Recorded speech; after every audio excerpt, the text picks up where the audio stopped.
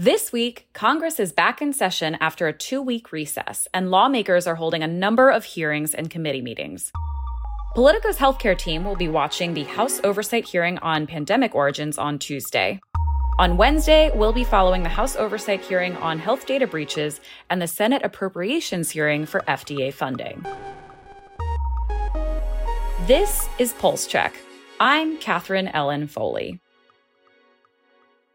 On Sunday, researchers presented positive results regarding the first mRNA cancer vaccine candidate targeting cancer recurrences at the annual meeting of the American Association for Cancer Research in Orlando, Florida. In a mid-stage clinical trial, researchers compared treating patients with surgically removed melanoma with only Keytruda, which is an immunotherapy from Merck and standard treatment, and a combination of Keytruda and a personalized mRNA vaccine candidate from Moderna. About 22% of the 107 patients who received both treatments had their cancer return, compared to 40% of the 50 patients who received only Keytruda. The companies plan to begin a phase 3 clinical trial later this year. Congress's Medicare Advisory Panel said preliminary data show that expanded access to telehealth during the pandemic boosted access to care, but that it still isn't clear whether remote care improved quality or saved money. As a result, the panel suggested Friday that Congress hold off on deciding whether to permanently expand access to telehealth until more data is available. The advisory panel is expected to finalize its report to Congress in June. And as mental health apps and telehealth services become more prevalent in the U.S., concerns are growing over the personal data these platforms collect for marketing and advertising purposes. Ruth Reeder joins us to explain what the FTC and HHS are doing to protect consumer privacy. Thanks for inviting me. Can you give us an overview of what their concerns about protecting this personal information from being collected is? Like, why is that a problem? For sure. And actually, I'm going to zoom out a little bit and take us like how we got here. Last year, probably, lawmakers really started trying to pass a general data privacy rule. There has been some recognition that companies, online tech companies, and data brokers are just collecting too much information about people, and that needs to be reined in. And so there have been several attempts to do that, several bills, and yet nothing has passed. So in absence of lawmakers being able to protect a privacy law along the lines of, like, in the UK, they have something called GDPR. Right. And certain states have their own rules around data privacy, but we don't have a federal rule. And it has been determined that maybe that's something that we need.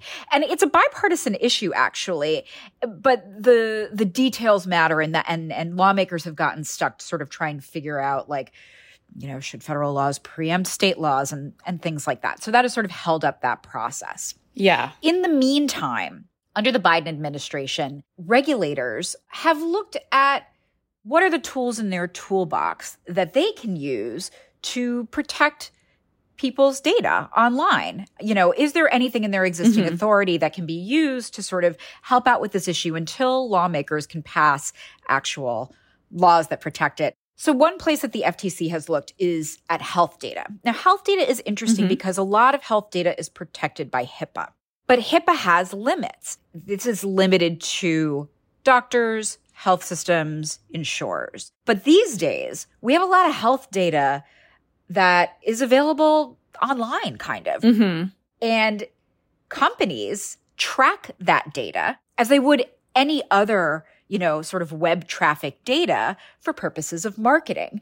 And so what the FTC has said is, okay, this is sensitive. Do we have any authorities to protect that? And what they've found is that they have the ability through their mandate to look at companies who may be misrepresenting whether or not they're protecting your data. And so that sort of has put telehealth companies in their crosshairs for two reasons.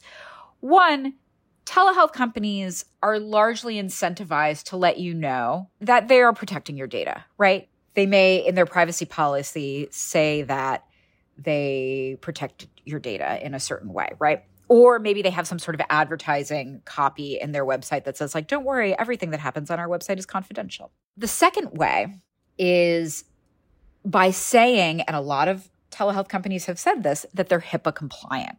Now, technically, none of these companies are HIPAA entities. Because as we said, HIPAA is really pretty specific and narrow.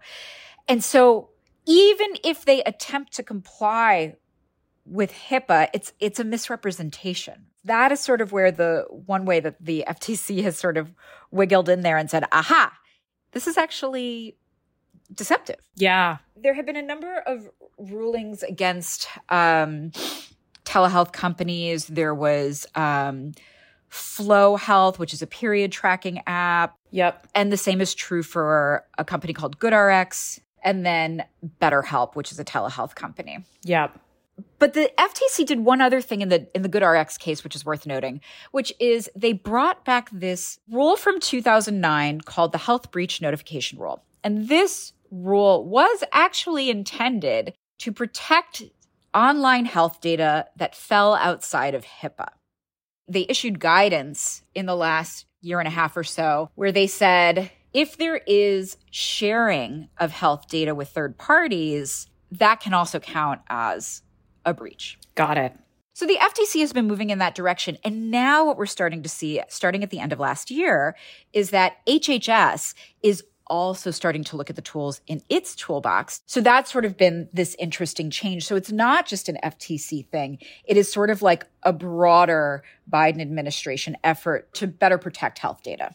How are regulators and the healthcare industry responding to these new regulations or considerations from the Biden administration? In sort of mixed ways. On the one hand, many of the companies that I've spoken to say the FTC rulings, though, new and novel, by and large, a lot of companies sort of say, okay, I get that. It's sort of a funny thing. What these healthcare companies have been doing in terms of using data about their customers to advertise to them. Yeah. But it's pretty specific data. And in order to advertise, they end up having to share that data with third parties like Facebook and Google and others. Mm-hmm. But still, a lot of companies feel like this is a necessary sort of shift that's happening. And I think that it's forced everybody to sort of reconsider their data practices. But what's been more interesting, actually, than the FTC rulings, which I think has been not as scary to the industry as you might think, has been a new guidance that was issued by HHS and the Office of Civil Rights in December, which basically said that health data for health systems on websites, that data is actually protected by HIPAA. And so you can no longer, not that you can't web track, but like if you are gathering data on your websites about customers or potential customers for your health services and then using that to advertise to them, don't. And that has been way scarier, both to telehealth companies and to health systems at large, where they say, shoot, this is a pretty common ad practice. And so that has forced everyone, I think, to really rethink how they conduct business in 2023, quite frankly. I've heard that legal teams are just saying, drop targeted advertising for now. Right. And in the meantime, they are also starting to file these breaches with OCR. So basically saying that, well, I have used this web tracking and I have used it to target ads. And so there have been a number of companies who have recently just gone ahead and preempted HHS coming to them and saying, hey, you were breached, and saying, hey, we think this might qualify as a breach given your new guidance. So we just want to get ahead of whatever regulatory action may happen and say as much, basically out ourselves. And I think, when it comes to healthcare companies in general, they want to be compliant with what regulators say and put out and their guidance, but it's changing, right? Like our expectations are changing. Right. I would say it definitely has sent a shock through the industry a bit. Where does that leave us moving forward? What role do we think that data privacy advocates and lawmakers have in this whole issue of protecting health data, newly classified health data? So we're seeing a couple of things going forward.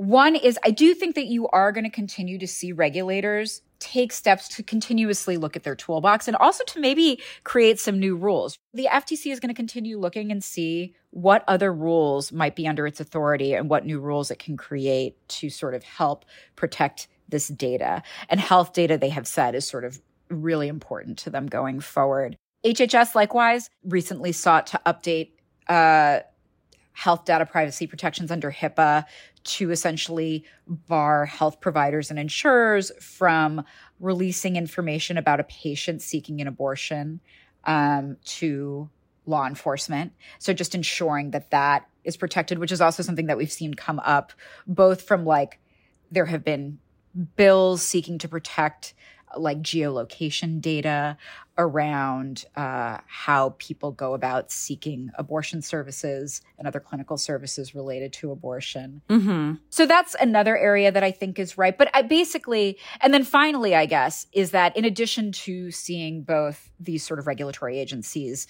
continue to assess how they can protect this data, I think there is an expectation that lawmakers also want to pass a broader general data privacy law.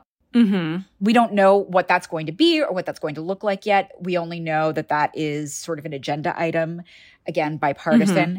And I think that that is one more area where you can see action. Well, Ruth, thank you so much for walking us through all of this. It's super informative and a super interesting issue moving forward. Thanks for having me. And that's our show. Our music is by the mysterious Breakmaster Cylinder. Afra Abdullah and Annie Reese are our producers. Our healthcare team editors are Eli Reyes, Dan Goldberg, Barbara Van Tyne, Beth Belton, and Sean Zeller. Jenny Ament is the executive producer of audio at Politico. I'm Katherine Ellen Foley. Subscribe and follow Pulse Check for a new episode every day. And subscribe to our newsletters where you can read this reporting. We have Pulse, Future Pulse, and Prescription Pulse.